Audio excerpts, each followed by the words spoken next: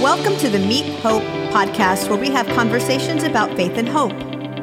Hope is one church made of people living out their faith through two expressions, in person and online. We believe a hybrid faith experience can lead to a growing influence in our community and our world for the sake of others. Welcome to Hope.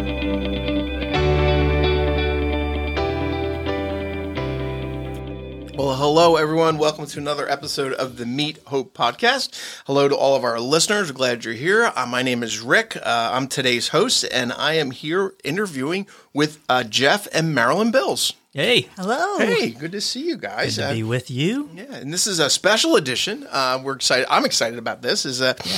Jeff, you wanted to share an update on your eyesight. Yeah, I did. So a number of years, actually over 30 years ago now, I was diagnosed with retinitis pigmentosa. Mm-hmm.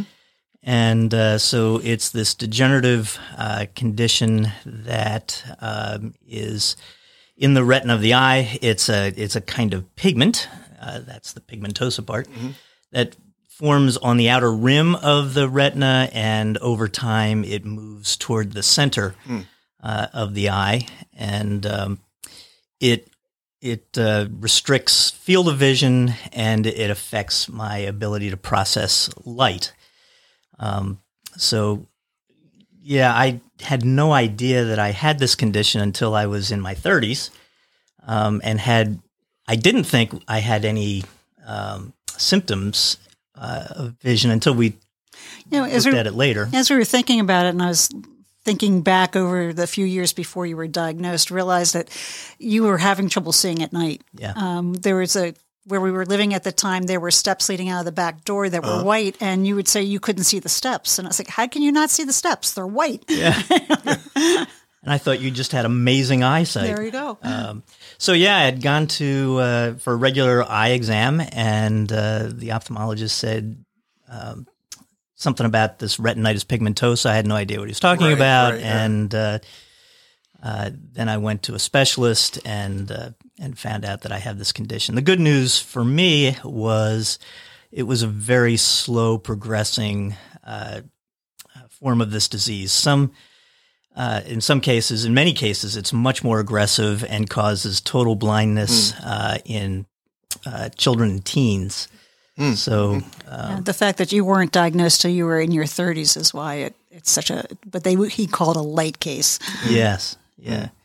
But it is progressing, and so there's just been realities that along the way that we've had to deal with. Yeah, so let's talk about some of those realities. Yeah. So I know you've been addressing this for decades, Yep. but it has had an effect on some day-to-day things, and like in the Bills' home. So Yeah. what have you done, Marilyn? Yeah, so at home, I think it's been gradual, so it hasn't really been it hasn't been a disruption, but it's been simple things. Like we can't leave things in the middle of the floor. Right. Take your shoes off, you put them to the side. We don't change furniture around. Unless you're mad at me. Then. Yeah, there we go. We discovered a few years ago that we were starting to lose a lot of glassware because he couldn't see the glass, and he'd go to reach for something, and the glass would go flying. Didn't know it was on the counter. Yeah. And so we discovered that a blue tinted glass had more of an opportunity to see. So we just changed out all our glassware. Right. So Okay. those kind of things. Contrasts are really helpful. So dark and light. So we have light colored dishes on a dark table. Right. Okay. Yeah. And then you also, Jeff, said that there's difference in it depending on the room you're in. Yeah. It can be right because of the light that comes into the room. Yeah. So the photoprocessors in the eye are damaged by this disease, and any change of light. So if I come from outside to inside, I'm in complete darkness for a period of time while my eyes. A healthy eye adjusts in an instant. You don't even notice it a lot of times. For me, it's not that way. Right. And so one of the ways that, and I've talked about this, last time I talked about this disease with the congregation, I mentioned that in the lobby, with all of the glass on a sunny Sunday morning, I am really all I'm seeing is shadows. I can't see any features of people's faces or anything, just shadows. And so that's one of the realities of of it for me. Right. And then you also said that depending on the day, you'll have better days and worse days. Yeah, there are good vision days and bad vision days or sight days. Yeah. And so a bad sight day, I feel like my right eye is not seeing anything at all. Mm-hmm. And everything's very much in glare.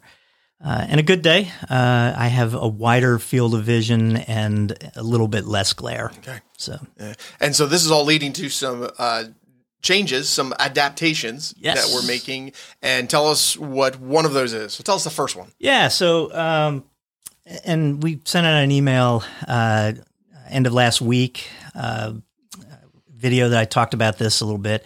So I have been working with a specialist, an orientation mobility specialist since about 2019. Around 2020, she introduced me to the guide cane. Mm-hmm. So it's that red and white cane, right?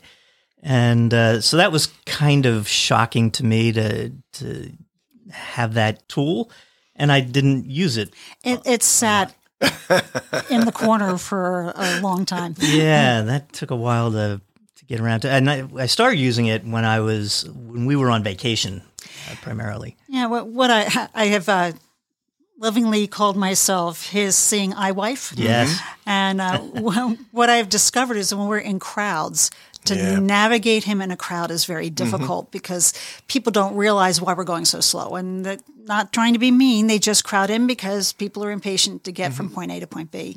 When he pulls out his cane, it is like the parting of the Red Sea. And so I've gotten to the point now, if we're in a crowd and we're, especially in a place where we're not familiar, I've gotten to the point, I am not going with you unless you bring the cane. So we have you to thank that he's finally. It's accountability. Yeah, right? There we go. It's true. That's right. So that's one tool. Now there's another change. One other thing I want to just say about that. Over the last several years, I have become more and more comfortable with. I don't call it a cane because I don't use no stinking cane. The stick. It's my stick. So it's to the point now that it's really hard for me to move around even on a Sunday morning. And I just feel awkward. I feel uncomfortable. And so I'll be using the stick on Sunday mornings. And so that was part of what led to all of this hoopla around my site again, is just introducing this new piece of equipment. Right, that you'll be using on Sunday mornings. People will see you with it. Yep. Won't be on the platform. Right, but something at staff that we've seen you use, and so, but it's just another a new level. You got it. Right. Yep. And now, I said the other one now that the staff is pretty excited about, I have to tell you, there's been a lot of chatter about this. Is good. Another tool there's a possibility that, what else are you introducing? Yeah, so about a year ago, I started looking into seeing eye dogs or guide dogs. And initially didn't think it was for me, but I continued to do some research and your eyes continue to get worse. And my eyes continue to get worse. Yeah. And began to understand how the stick works. What the stick does is it tells me when I've come to an obstacle. Right. Okay. And then I have to figure out what that is and how to navigate around it. What a seeing eye dog does is it sees that obstacle before you get there and it leads you around it so you can continue to make progress. So I made an application with an organization called the Seeing Eye. They've approved me into the program, and so it's an ongoing process, and it could be as long as a year before I would actually be paired with a dog. Okay, but it's pretty extensive. If I continue in the process, ultimately, I would go to that facility. Up in Morristown, they have a campus there, and I would live with the dog in that space for 3.5 weeks. Wow! So it's a highly trained dog. It's a totally untrained human. Yeah. Okay. So the dog's probably been through a couple of years of training and kind of bringing you along to train you in a sense. Yeah, and developing this partnership, and it's fascinating if we get further along in this process, we'll do another podcast. Well, I want to come up there with the dog and interview you and the dog. Sorry. Awesome. So this, this is a podcast about faith and hope. You both know that. So where are you, and Marilyn? Let's have you go first. Where are you both finding hope today? I guess I find the hope in when I think back on when he was first diagnosed. My first thought was, we can do this. This is not a death sentence. We had just gotten through cancer. This is not cancer. So we will keep adapting our environment, and we'll keep finding ways to keep Jeff as independent as possible, so he can continue to do what God has called him to do. Jeff, how about you? Yeah. So, and I knew that was part of this podcast. So I've been thinking about that, and was drawn to 2 Corinthians chapter 12, and Paul is talking about his thorn in the flesh. And scholars have speculated on what that thorn was for millennia. And actually there's even one theory that it could be eyesight, right, yeah. because we know that Paul struggled with some things with his eyesight. But in that passage, he says that he prayed 3 times that the Lord would remove that thorn of the flesh. And each time the Lord spoke to him and said, my grace is enough for you. And in your weakness, you see my strength. And so I realized that hope is not about happiness. Right. It's really this kind of overcoming and looking ahead. And so this process, one of the ways I've described it, it's a series of experiencing both grief and gratitude. So there's been this constant series of losses, losing things I love to do, have done for my whole life or part of my life that I can no longer do. And so there's a grief in losing that. But then a deep sense of gratitude that, I still have some vision. I had vision in raising my boys, so there weren't limitations, significant limitations when I was raising my boys, so I could be fully engaged with them. So many things that I'm grateful for. Grateful for Marilyn and for her spirit in this and her support in this. Grateful for the amazing staff and friends who support me through this. So that's my hope, just seeing God's strength in my weakness and this tremendous support network. That's great. Yeah. And you mentioned limitations, and there are limitations, and we've talked about some of those, but Marilyn, can you speak to what are some of the limitations that you have seen, or how you've adapted to those things that are changing? Yeah, it's I guess I have trouble answering that because for me it's just opportunities. Okay. And I tell the staff and volunteers in the worship space on a Sunday morning, just watch where he's struggling, and then we'll find a way to adapt it. So we put stripes on the steps so he can see the steps. We put white tape on the back of chairs so he can find the aisle. When there's a communion or baptism, we walk him up on the platform and show him where everything is on the platform before the service starts. So it's forever changing. So what works today might not work next week, but it's just another opportunity. Right. And Jeff, for you, how blessed am I? Right. That's pretty cool. Yeah. So the biggest thing for me is independence. It's that loss of independence. When I could no longer drive, that was a big loss. Although it wasn't like I was driving freely one day and then couldn't drive the next day. I was driving less and less over the course of a couple of years. Reading has become a little more difficult for me. So computer work has become, a little more challenging. So those are some of the ways. But there's so many opportunities, right? Like with Audible, right, for book reading, right, yeah. and you can read the Bible as well, right? Thank goodness for YouVersion. Yes, I couldn't. Right. Sorry, I lost it for a second. Yeah, YouVersion. Yeah, I love that because I listen to the scriptures being read now, and it brings them alive in a different way. So I've read the Bible my whole life. now I'm having it read to me. And so in that way, it's open it up in a new way. It's a whole new way. Yeah, it's a whole new thing. Which is how most Christians heard those letters read the first time anyway. True enough. True, yeah. That's right. So how was your, let's talk about your day-to-day at Hope. Has that changed, and how has it changed? Yeah, and again, this is all gradual, and so things have been changing, and again, I'm blessed with great support and the staff and so forth.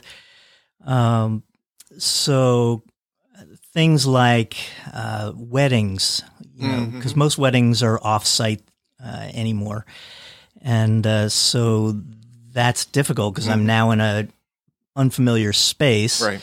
And I'm being asked to lead, folks in a wedding, funerals, similar kind of thing. So, adapting to that, I do less of them, and which is okay because I've got great support. You and Heather and Pastor Dave are able to do those things when I can't, or if I'm going to do it, some member of the staff or Marilyn goes with me to help me navigate through that. So yeah, those are the primary ways that it's challenging. Some folks have asked about preaching and do I have to memorize my sermons? And I can still see the computer screen when I'm up there. I've got very large font and so forth. So I do have some prompts, but I do memorize a lot more than I used to. Yeah. So now, I'm getting smarter. You're getting there. Yeah. So, there was a moment on staff retreat recently. I think it was in just this last year's staff retreat. You want to share that? Yeah, that was so, I never want to be a hindrance to the ministry here. And I have felt that way from the very beginning and have prayed to God consistently over the 30-some years. Lord, don't let me get in the way of what you're doing here. And so just dealing with this condition and some of the limitations that it causes, I was sharing with staff at last year's retreat my struggle with that and my concern about that. And what was said to me at that meeting, which was so powerful for me and touched me deeply and also gave me some insight in this process. So it was said, hey, we don't need your eyesight, we need your vision. And that's been something that God has used in me over these years, this kind of visionary leadership. And so it was just an affirmation that what I bring to this ministry is still valued, despite the limitations and handicap of my sight. Yeah, I was there, and I thought it was a great moment. I think it did help as a staff for us to speak into your life. Yeah. And so I'm glad that we could share that here in the podcast. Yeah, me too. It was, It's a good moment. Tender moment. And so how can others, people that run into you in the lobby and see you in the lobby on Sundays, how can we be helpful to you? And Marilyn, you kind of help with this a lot. So I think the best thing that people can do, especially out in the lobby, is assume that Jeff doesn't know who you are. Assume that he can't see you. And so as you're approaching him, it's okay to say, hey, Jeff, this is Marilyn. How are you doing today? And then ask whatever question you want to ask. If you're sticking out your hand to shake his hand, assume he can't see it. So sometimes I will see someone like put their hand on his shoulder as they're sticking out their hand, and that's sometimes a cue that a hand is coming. But don't be offended. Right. Yeah, just know he's not snubbing you. He truly cannot see you. I can't see it. Yeah. The other thing that we noticed, we were just away on vacation. This was a new aha for me. Was that oftentimes people will ask him a question, but he doesn't even know he's being asked. The question's being directed to him, and so the person will ask him a question. He doesn't respond, and then they look at me like, "Oh, he must be deaf too," and then they start talking to me instead of him. And so it is that just it's okay to say, hey, Jeff, this is whoever you are. Right. Yeah. The cues are just a little bit different. They have to be verbal. Verbal or physical. Yeah. Right. And very intentional. Very intentional. Intentional. That's a good word. Yeah. Yeah. And I think the other thing I would say in terms of help is, I know this can feel awkward to some folks. Like, well, I don't know how to approach him now. And, I don't want to say the wrong thing and all of those concerns that we would normally have. And I would just encourage you to not be, to give in to that. Like, you're not going to say something to me that I'm going to take offense at, and unless you intend to. Yeah, I like once you kind of get over that initial, I'm not quite sure how to approach this guy, and just do it, then it's all good, and we can go from there. And so that's my concern, is that people will feel awkward. Yeah. And I think if you have young children are naturally curious. Yes. Talk to your children. Let them know. Yeah, this is what Pastor Jeff is dealing with. It's even okay to go up and ask Pastor Jeff about his stick. And maybe a guy on the boat. Yeah, suggest some names for the stick. Yeah. We had a guy on the boat who was he was on the staff there, and we were on a cruise, and so one of the guys on the cruise came up and said, "How does that work?" Asking about the stick, and so Marilyn began to describe it to him. Hey, could I try it? Just whipped the stick out of Jeff's hand and started walking around with this. Yeah. I think he expected the stick to talk to him. The stick did something. It's a magic stick. Magic right? stick. Yeah, that's great. Yeah. So if your kids would like to try the stick, I'd be happy to have them. That's great. Yeah. Hey, listen, personally, I want to thank you both for being a part of this podcast. Thanks for sharing these things, because what I find so important is that here at Hope, we say it's okay to not be okay. Yes. And I think this is an example of you sharing what's going on in your life, and it provides us a way as a community to be supportive to you, to each other. That being upfront about our limitations. We all have challenges. We all have things going on in our lives, whether it's spiritual or emotional or relational. And so when we can be upfront with each other, I think it just makes a community healthy. It really does. And there's the hope. You asked where the hope in this is. There's where the hope is. Yeah. We want to be there for each other. I know people want to be there for me, and that is such a gift. And I want to be there for folks as well. Rick, you do, and Marilyn, and so you can talk about the things that you may be struggling with, like you said, whatever area of your life that might be, so that we can come alongside and we can support you. And so that's been the story of Hope for 32 years, and I'm living it. So, Well, thank you. Yeah, so thank you, Jeff. Thanks, Marilyn. And thank you, listeners. And be sure to check out the show notes. If you'd like more information, we have links there for retinitis pigmentosa, as well as you can check out the Seeing Eye Dog.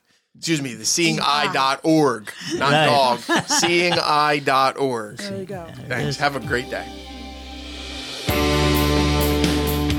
Thanks for being a part of the Hope community as we continue our conversations about faith and hope. If you don't already, please join us for worship on Sundays or on demand. You can learn more at meethope.org or find us on socials at Meet Hope Church.